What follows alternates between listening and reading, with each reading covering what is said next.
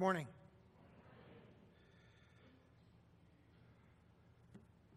Well, I think it goes without saying that this is probably one of the most critical elections that we've ever had. It is certainly one of the most unique elections that we've ever had, because most people will agree that this hasn't been about voting for someone. If anything, it's about voting against something or someone. And that is quite unprecedented, really. But as believers in Jesus Christ, living in this country, we have a privilege and a right. And it's something that we ought to take seriously and realize, after seeing something like this video, can impact the preaching of the gospel of Jesus Christ, can impact the social and moral issues of the day, as they already have in the past, that have really upset a lot of what has been taken as good things for a nation. I think we have to remember that one of the Proverbs says, righteousness exalts a nation, but sin is a reproach to any people. And that comes from God, who is today in this country a real fuzzy thing, but not for us. We know who God is. And we must remember that it doesn't matter who is going to be in the White House after Tuesday. Let's always remember who's on the throne now. And that's Jesus Christ, our Lord and our Savior. So no matter what happens, we continue to serve with joy and gladness. We continue to serve with wisdom and understanding and with grace. And we need to get serious about praying for our country, about taking 2 Chronicles 7:14 to heart each and every day. If my people, which are called by my name, shall humble themselves and pray and seek my face and turn from their wicked ways, then will I hear from heaven. I will forgive their sin and I will heal their land. So please do that and exercise your right. But may I give you just one suggestion before you go in, and I know that many of you already voted, but if you haven't voted and you're waiting till Tuesday, please do one thing for me. Pray before you go into the ballot box. Pray before you leave your home, and ask God to give you wisdom, because it has to be that way. This is how critical it is.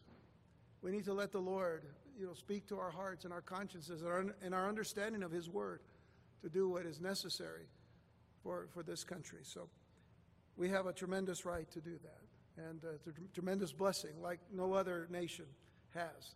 So let's continue to take that. Would you please turn to John chapter 10?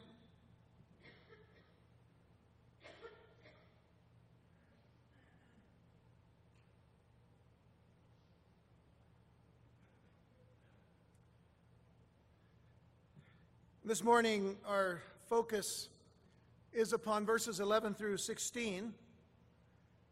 For the last few weeks, we have drawn all of our attention upon the first 10 verses of chapter 10. And it took us 3 weeks, but we finally came to understand what Jesus meant when He said, I am the door of the sheep.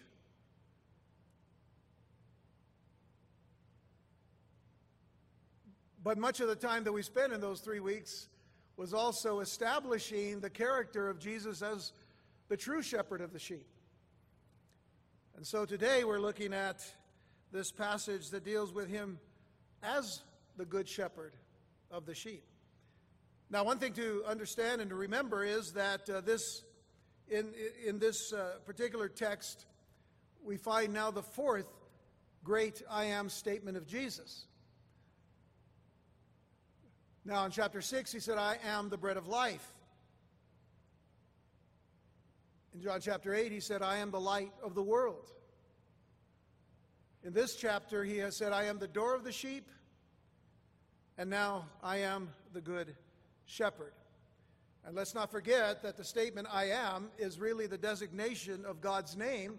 And therefore, what Jesus is saying is that He is deity, that He is God. God that has been manifest in the flesh. And this is one reason why the Pharisees and the religious leaders of Israel have all come in a great opposition against Jesus and against everything that he says, even though he has all the credentials for the Messiah of Israel. And we've talked about that in the last few weeks. The fact that he was born of a virgin, the fact that he was born in Bethlehem, and a number of other credentials that we see throughout the Hebrew Scriptures. What he has been saying in this chapter has been directed to the Pharisees, who were now designated as blind and as deaf,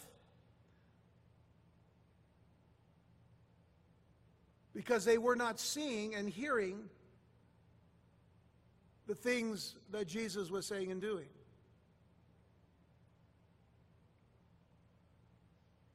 So as we go on, Jesus says, I am the good shepherd.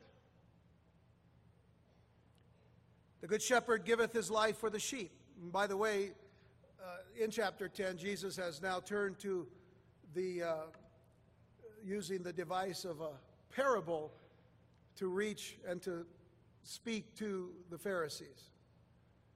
A story type of thing where there's a sheepfold, there is a flock, and there is a shepherd. And there are also false shepherds, and there are thieves and robbers, and so on and so forth. So this is we've covered already.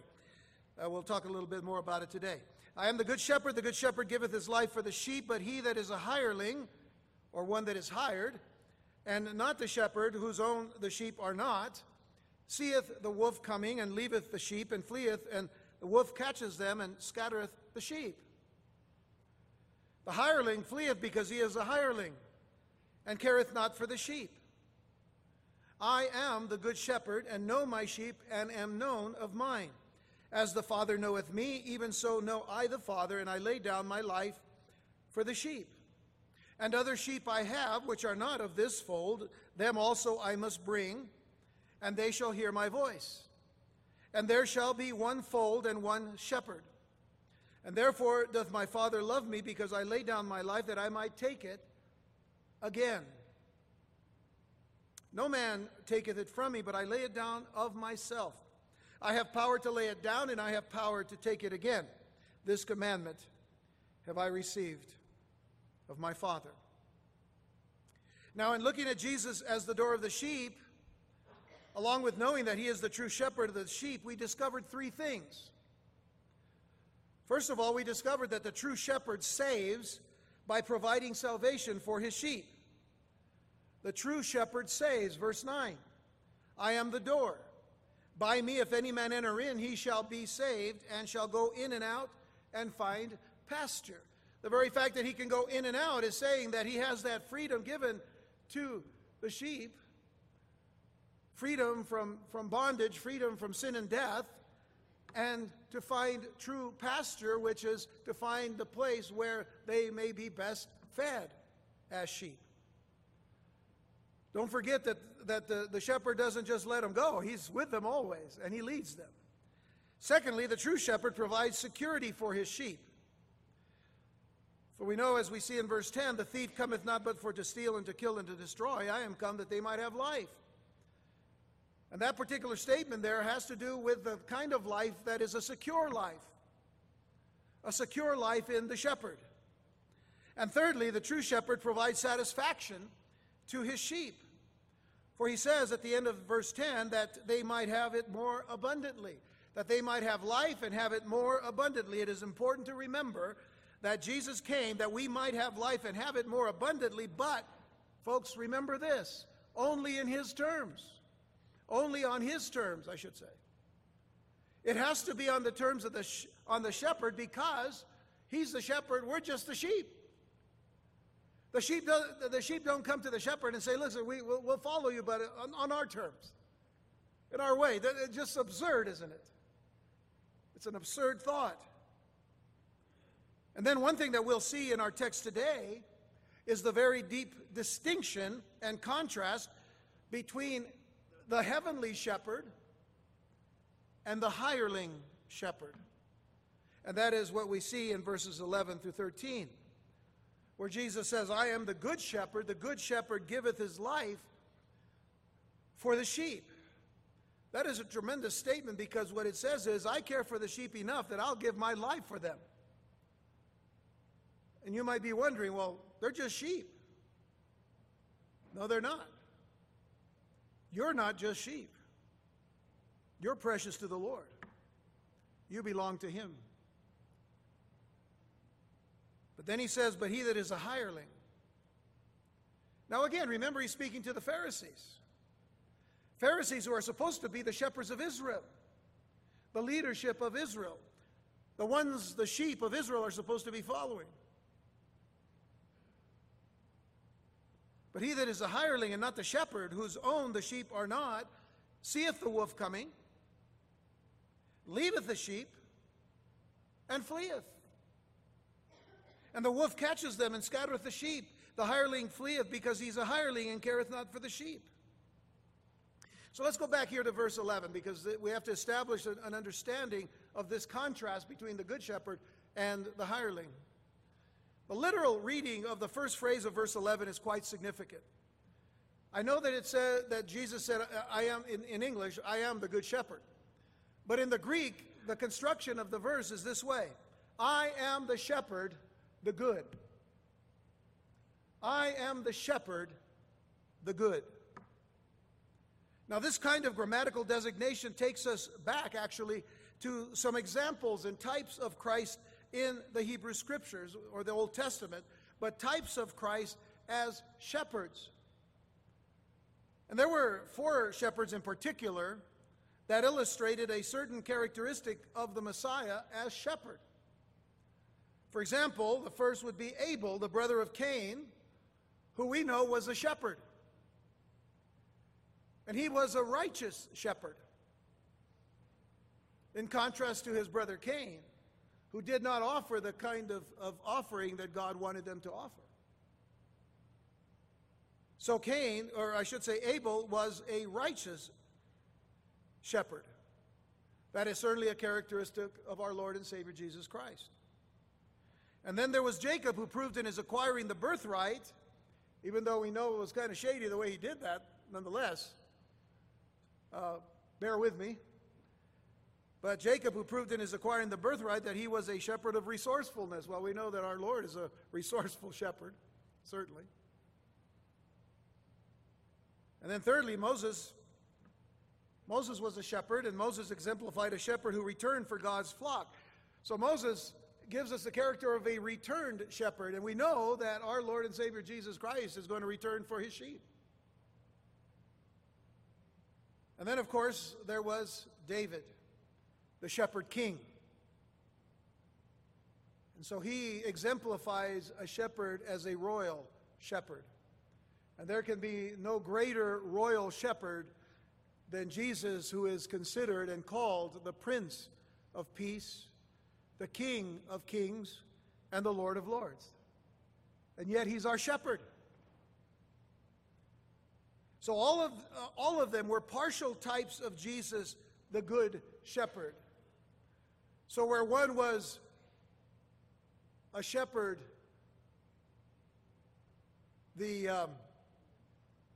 righteous, or the shepherd, the resourceful, the shepherd, the returned, or the shepherd, the royal, in all of those can be found in Jesus saying, I am the shepherd, the good. What we learn of Jesus in the first 10 verses of this chapter is that he is more than the good shepherd who gave his life for his sheep. For the word good, by the way, refers to his inward beauty. It refers, in fact, to the beauty of his holiness. Now, we all are familiar with that term from the Old Testament. I'm going to give you every phrase that is used in the Old Testament for the beauty of holiness, or the beauty of his holiness. But what does it mean, the beauty of his holiness?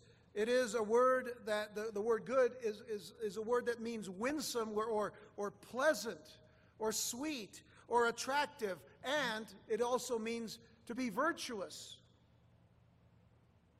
So when you see this in the Good Shepherd, then you can even better understand what David said when giving forth a prayer unto the Lord and encouraging the people to do certain things. For example, in 1 Chronicles 16, verse 29, when the Ark of the Covenant was taken into the city and was placed in a temporary location, into a tent, that David said in 1 Chronicles 16:29, give unto the Lord the glory due unto his name, bring an offering and come before him, worship the Lord in the beauty of holiness. Consider that we are here today to worship the Lord in the beauty of his holiness, which is all good. This is what makes him the Good Shepherd. This is what gives us the understanding of what it means for God to be good. And it reminds us how sometimes we cheapen the word good to mean a lot of more things than it really means when we apply it to deity, when we apply it to our God and to our Savior and to our Messiah. It's used also in 2 Chronicles chapter 20 during the time when Jehoshaphat and the children of Judah were faced with the challenge of 3 nations surrounding them and having to go into battle against them. And this was the battle where God told them, listen, you're not going to have to fight this battle. I want you to go forth and sing praise. You know, in other words, you're to offer praises. The worship team were the ones that were leading out the battle, not the soldiers.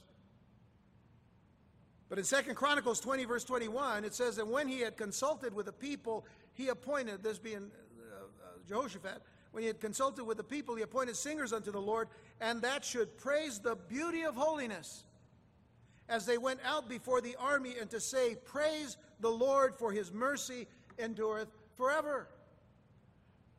This is good. This is how we are to worship the good God.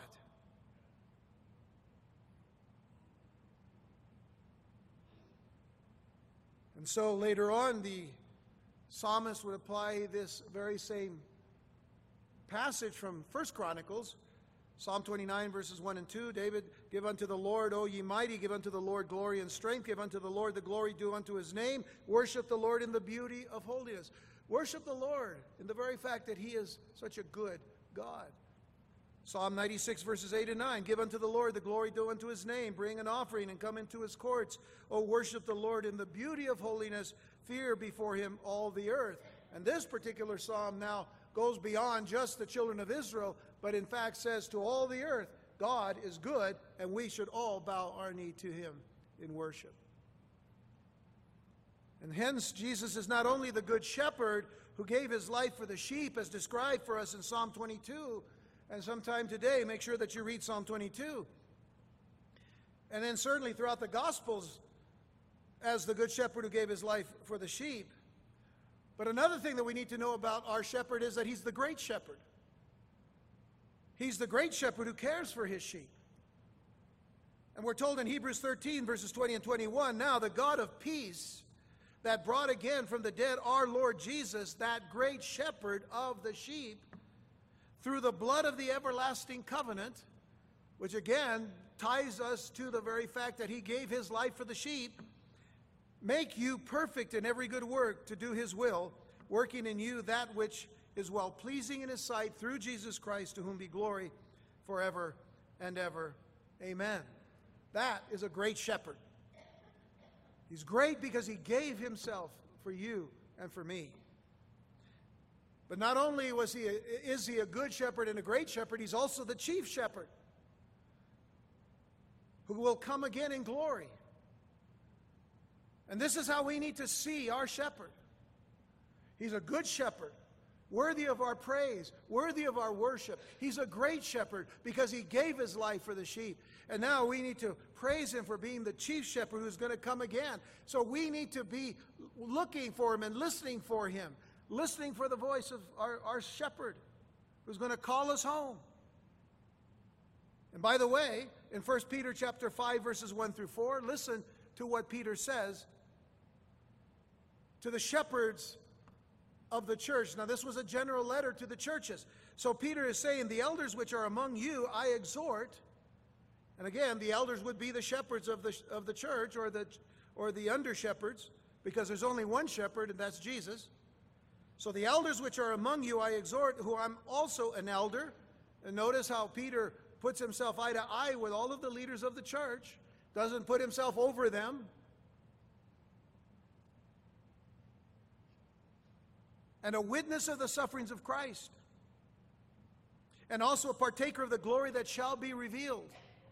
He saw Jesus in all his glory in the Mount of Transfiguration. But he says, to these elders feed the flock of God. Some of your translations may say shepherd the flock of God. We talked about what it means to shepherd. A shepherd shepherds, a pastor pastors, you see. Noun and verb. Object and action. Feed the flock of God which is among you, taking the oversight thereof, not by constraint. In other words, don't do this because you're forced to have to be a shepherd. Oh, you know, that reminded me of the pastor, you know, that didn't want to get up, go to church in the morning. You know, the wife had to get him going. I messed up the joke already, but anyway. The man that wanted to get up, and then, you know, the wife said, well, yeah, you got to go to church. You're the pastor. Okay, you understand about that. That's constraint, by the way. You know, you got to be in constraint. You got to go. You got to go. You're the pastor. No, not by constraint, but willingly. Willingly feed the flock. Willingly see that the church needs this feeding, this care that comes from the Word of God. Not for filthy lucre, which is really just gain, monetary gain, but of a ready mind, trusting the Lord. Neither as being lords over God's heritage, but being examples to the flock. That's a problem to me still to this day, that there are those who want to be lords over God's heritage. There was a problem years ago in the church where there was something called the shepherding movement, where there were certain people who were overseeing certain small flocks, and they would actually tell these flocks, listen, I'm your shepherd, so I'm going to tell you what you can do. Some of them even got to the point where they would tell people who they could marry and who they couldn't marry. That's just one example. There's a lot of other things, and it was really a very sad time. Still is. But not as being lords over God's heritage, but being examples to the flock. And notice when he says in verse 4, he says, and when the chief shepherd shall appear. The chief shepherd. And I say this with all due respect, and Jefe. You know, some people use this thing about chief nowadays. You know, a lot of people say, hey, chief, how's it going? Don't call me chief, man. There's only one chief, and it's not me. There's the chief shepherd. The chief shepherd shall appear, and you shall receive a crown of glory that fadeth not away. We're waiting for the shepherd to return. But he hasn't left us alone. He's given us his Spirit. He's with us. So with these things in mind concerning our good shepherd, I want you to consider now verses 12 and 13 of our text, where we see the contrast between Jesus and the hired shepherd, or the hireling. Because it is obviously a paid position, which doesn't mean that everyone that serves the Lord in the ministry and receives compensation or funds for what they do is to be considered a hireling. No. In fact, the Apostle Paul will state the importance of taking care of those who give you the gospel of Jesus Christ, who feed you as a shepherd feeds a flock. This comes really from the Hebrew Scriptures, and it comes from the law, where the Levites and those who were the sons of Aaron, who were this was now the priestly tribe of Israel, was to take care of Israel, and those who did that and did it faithfully, they were supposed to be taken care of by the other tribes. So it isn't something that's, bad thing if you're being taken care of for doing what you've been called to do. But a hireling, pure and simple, may be receiving pay but has no true attachment to the sheep. And that's the issue here, because if they the hireling, or if they the sheep are injured, if the sheep die, if they go hungry, it's not the concern of the hireling. Why? Because he's only there for his pay. They're interested only in themselves. And so when danger comes and times get tough or things don't go their way, they just up and leave.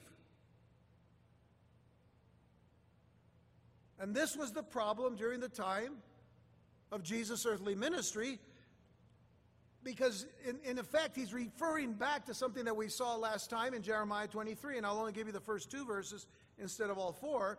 But in the first 2 verses of Jeremiah 23, he said, "Woe be unto the pastors that destroy and scatter the sheep of my pasture, saith the Lord."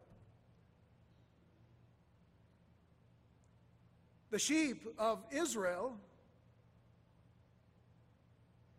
belonged to the Good Shepherd. But the under-shepherds who were assigned to care for them became as hirelings who would destroy and scatter the sheep for their own gain. And therefore, thus saith the Lord God of Israel against the pastors that feed my people in that manner, or in effect, that feed on my people, you have scattered my flock and driven them away and have not visited them. Behold, I will visit upon you the evil of your doing, saith the Lord. And by the way, the previous passage in 1 Peter chapter 5, verses 1 through 4, is also a reminder to us in the ministry that we are to always have the heart of a shepherd. If we are in the ministry, we are to have a heart of the shepherd. And tragically, many sheep have been hurt by those hirelings who are only interested in themselves and not in the sheep that the Lord has entrusted to them. I not only get saddened by seeing televangelists that get on the TV and beg for people to send them whatever they can, and yet have this audacity to live high on the hog, as it were, and fly multi-million-dollar airplanes and live in multi-million-dollar homes, while the people that are supporting this are on welfare. And that's been a proven thing. And unfortunately, it was the world that discovered that, and even though many of the church had already seen through all of that.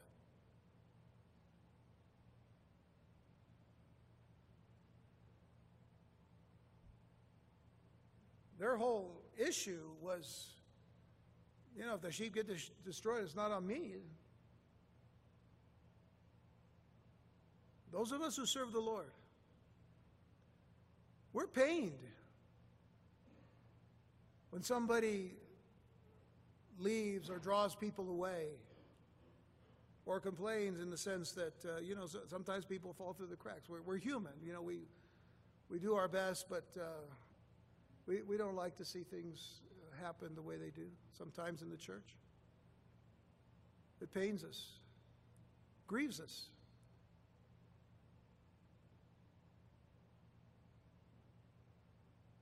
This is why we have to depend upon the one true shepherd to give us wisdom and strength and understanding through this. Because it's not about what we can make.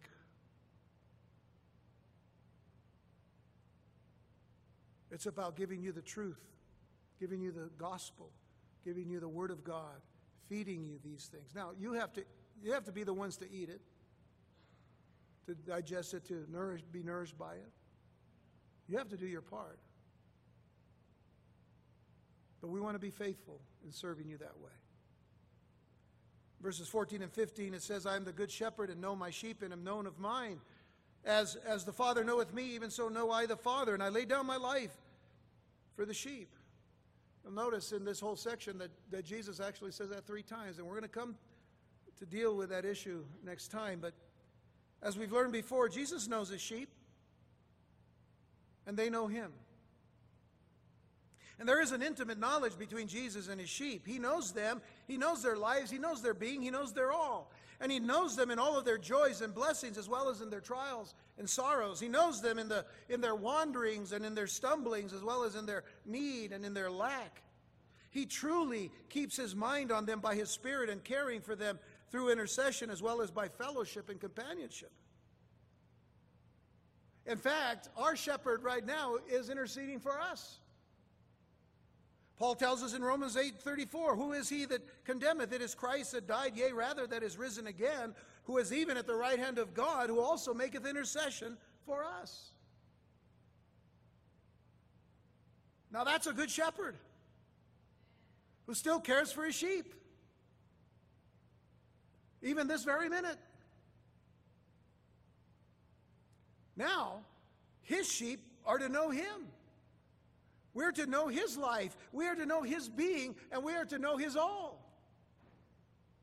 We as believers in our good shepherd are to know him, believing and trusting in his love and care, to know his mind and his word, his leadership and his fellowship, his experience and his knowledge, and his destiny and pasture. What do I mean by that? Well, we need to know that he has stated very clearly, let not your heart be troubled. You believe in God, believe also in me. In my Father's house are many mansions. If it were not so, I would have told you. I go to prepare a place for you. And if I go to prepare a place for you, I will come again and receive you unto myself, that where I am, there you may be also. And where will that be? Where we can find pure pasture.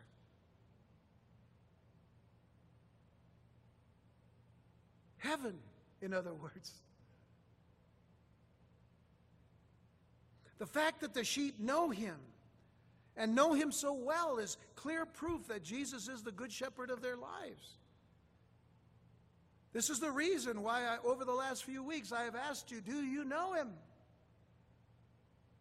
Not just about him, do you know him? Are you having fellowship with him? Are you enjoying that fellowship with Christ each and every day? Are you spending that time with him? Are you spending that time in his word? Are you reading? Are you studying? Are you praying? Are you trusting? Because he's your shepherd. And you're his sheep. And he loves you. In fact, later on in John 10, verse 27, a few verses later, my sheep hear my voice and I know them and they follow me. So he continues with that continual thought being given. My sheep hear my voice, and I know them, and they follow me.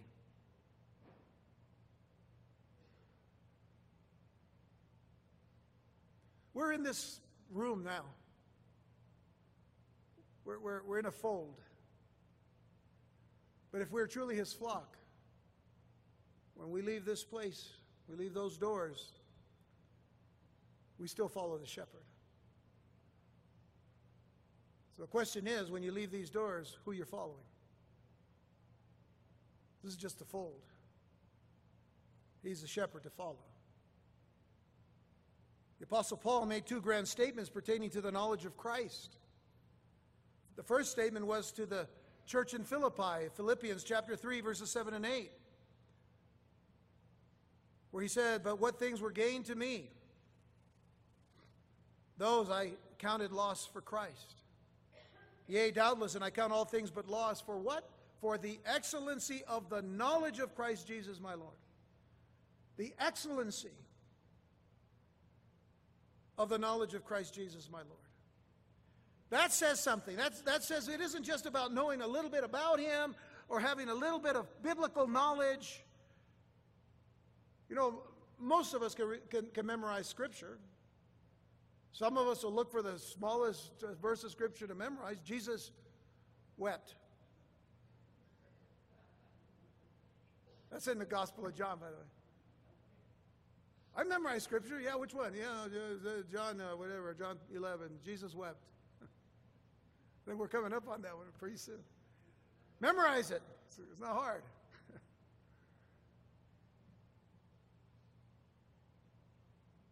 But is that excellency?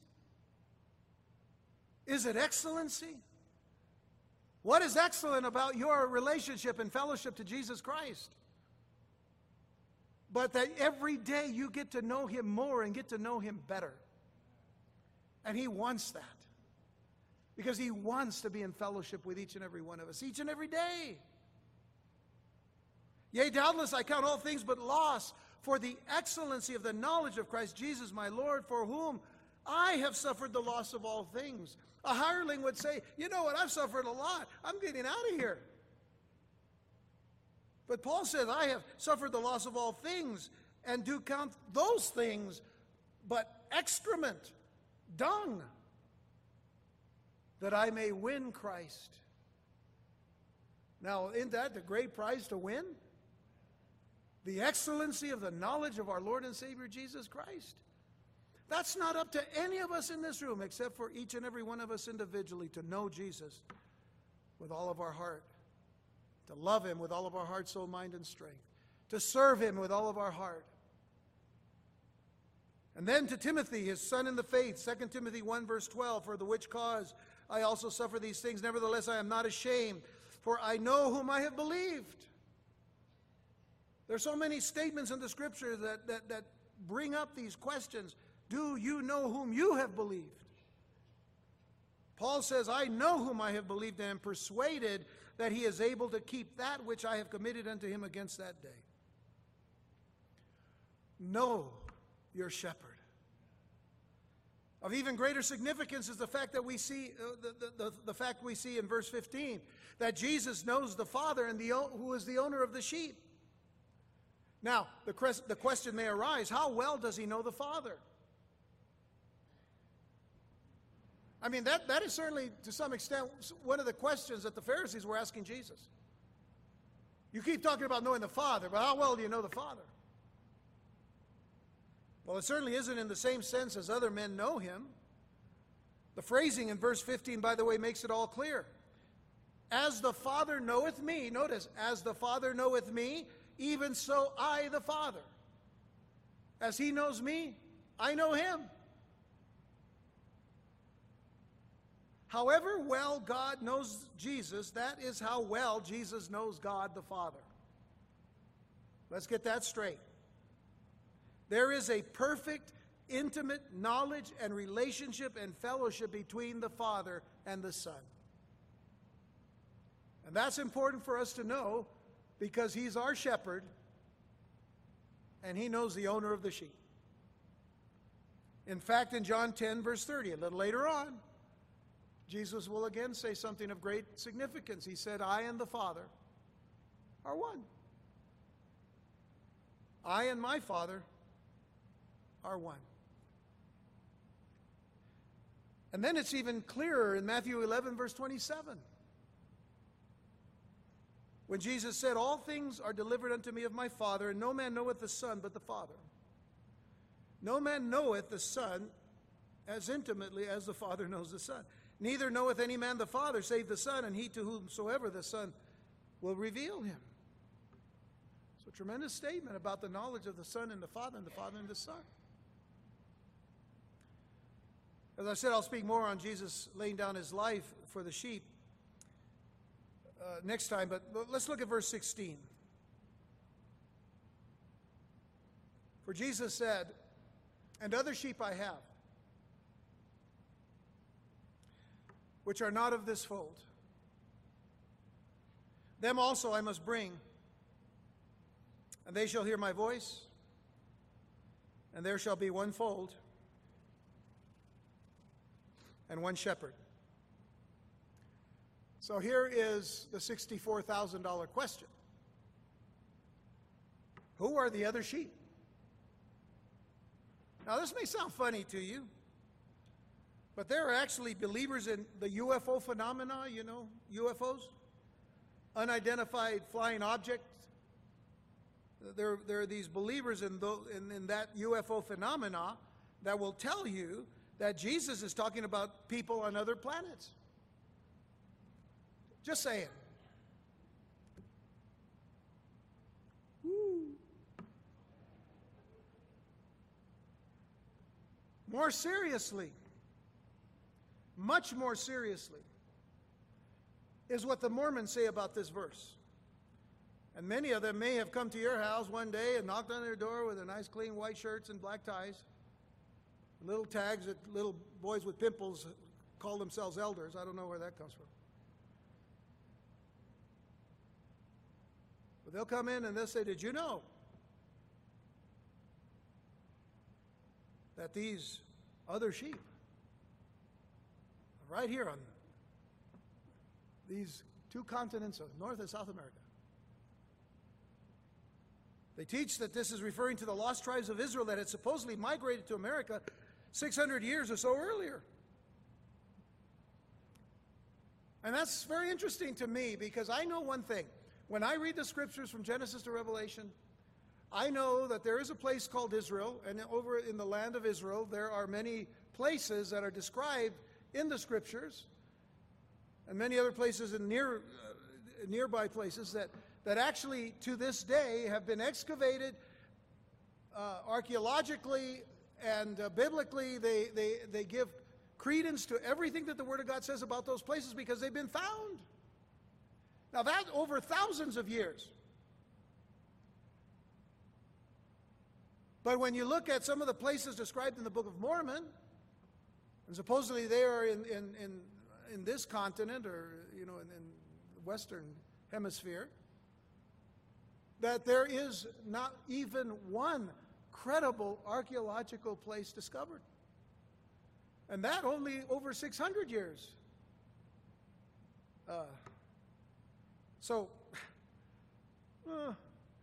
I would say that is a real stretch to say that this verse 16, other sheep I have, which are not of this fold, refers to anyone on this continent. And that, Jesus actually appeared in the Western Hemisphere, to bring people to him. So, the scriptures then simply teach that the other sheep are Gentiles. That's it. Because throughout Scripture, from Genesis to Revelation, there are really only two groups described in Scripture. Well, there's a lot of nations and tongues and peoples, but in fact, you group them in two. There are the Jewish people, and there are the Gentiles. And that's it. Now, you can even break down in the Jewish scheme of things. You can break them down a little bit. Because there has been intermarriage, but that has not really challenged the religious aspect. Because if a person wants to be a Jewish person and believe in the one true God of Abraham, Isaac, and Jacob, that's allowed. But they've stayed as pure as any race for as long as we know them to be around. On the other hand, the Gentiles have many tribes and tongues and peoples and races and all of that. But there's only two groups, Jews and Gentiles. So for the ordinary Jewish people of Jesus' day, it would seem absolutely incredible to think that Gentiles could be a part of God's flock. But this is exactly what happened. Peter saw a vision. If you remember in Acts chapter 10, Peter saw a vision and then shared the gospel in the house of a Roman centurion whose name is Cornelius. The Apostle Paul was sent out to preach the gospel, and even he would say to us in the book of Romans chapter 1, to the Jew first and also to the Gentile or Greek, which at the time, Greek was synonymous with Gentile. But what we need to consider is what is going to be sung in heaven, which is yet to happen, but we've been told it's going to happen. That's in the book of Revelation. Revelation chapter 5, verse 9. There's going to be a song sung in heaven with these words. And they sung a new song, saying, "Thou art worthy to take the book and to open the seals thereof, for thou wast slain." Notice. So who's that speaking of? Jesus. "Thou wast slain, and has redeemed us to God by thy blood out of every kindred, tongue, and people and nation." Jew and Gentile together. When you go back to John chapter 1 and you think of this grand introduction given to us about the Logos. In the beginning was the Word, and the Word was with God, and the Word was God. A few verses later, in verse 11, it says, He came, this Logos, the Word made flesh, He came unto His own, and His own received Him not. Who were His own? The Jewish people. He came unto His own, and His own received Him not, but as many as received Him, both Jewish and Gentile, to them gave He power to become the sons of God, even to them that believe on His name, which were born not of blood, nor of the will of the flesh, nor of the will of man, but of God. And the Jew and the Gentile who believe become actually one. And one last thing before we get to the table of communion this morning. There is a major difference between a fold and a flock. Symbolically, the fold of the earlier verses of this chapter, in the first 4 or 5 verses, the fold or the sheepfold refers to the nation of Israel. A fold, or in the Greek, aule, is characterized by a wall or an enclosure of sorts, which is rather symbolic of Jewish people anyway, because of the number of walls that they would build around the law. And they themselves will call it a wall, that they build around the things that God has given them. A flock, on the other hand, a poimen, is characterized by a focal point. The focal point of a flock is the shepherd. The focal point of a flock is the shepherd. The great truth announced by Jesus was that He was leading His sheep out of the fold and gathering the flock. So the first part of the first 10 verses, the first part of it was saying, here's the shepherd, and the porter or the doorkeeper knows the shepherd. And there's a lot of sheep from all different kinds of shepherds, or whatever, but they're all, like, let's say the 12 tribes of Israel, for example, in effect. But he knows his sheep, and when he calls them, the porter knows the shepherd. So when the shepherd calls the sheep come out with him, and then he leads them out to pasture. Then you go into the second half of verses 1 through 10, and you see now the focus is upon the shepherd and the flock, but yet he takes them to his own fold, where he becomes the door. And then He's their salvation. And then He's their security. And He's their satisfaction. Everything centers around the shepherd. And so the lost sheep of the house of Israel, to whom He had come, had heard His call. Those who had heard and heeded were now to become a new flock, the core of a much larger flock, because it isn't just Jews, but Jews and Gentiles becoming one. And that's us in this room today. And so I close with Ephesians chapter 2. We're going to come to the table of communion here in a moment, but let me read to you what Paul says to the Gentiles of the church of Ephesus when he says in verse 11, "Wherefore remember that you, being in time past Gentiles in the flesh, who are called uncircumcision by that which is called the circumcision in the flesh made by hands." So you were called uncircumcision, the Gentiles were uncircumcised, by that which is called the circumcision, which were the Jews, that at that time you were without Christ, being aliens from the commonwealth of Israel, and strangers from the covenant of promise, having no hope and without God in the world.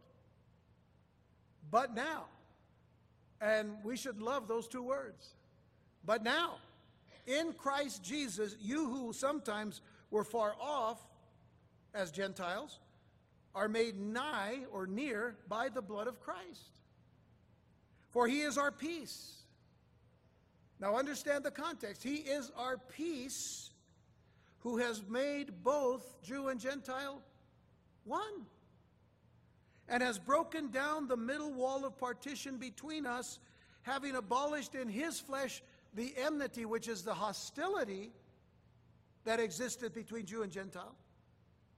Even the law of commandments contained in ordinances, for to make in himself of twain one new man, so making peace, and that he might reconcile both unto God in one body by the cross, having slain the enmity or the hostility thereby, and came and preached peace to you which were afar off, and to them that were nigh. For through him we both, Jew and Gentile, have access by one Spirit unto the Father. That is what the shepherd, the good shepherd, the great shepherd, the chief shepherd has come to do. And that is the flock that we who love him and serve him and know him belong to. Thank the Lord that he's the good shepherd. Amen?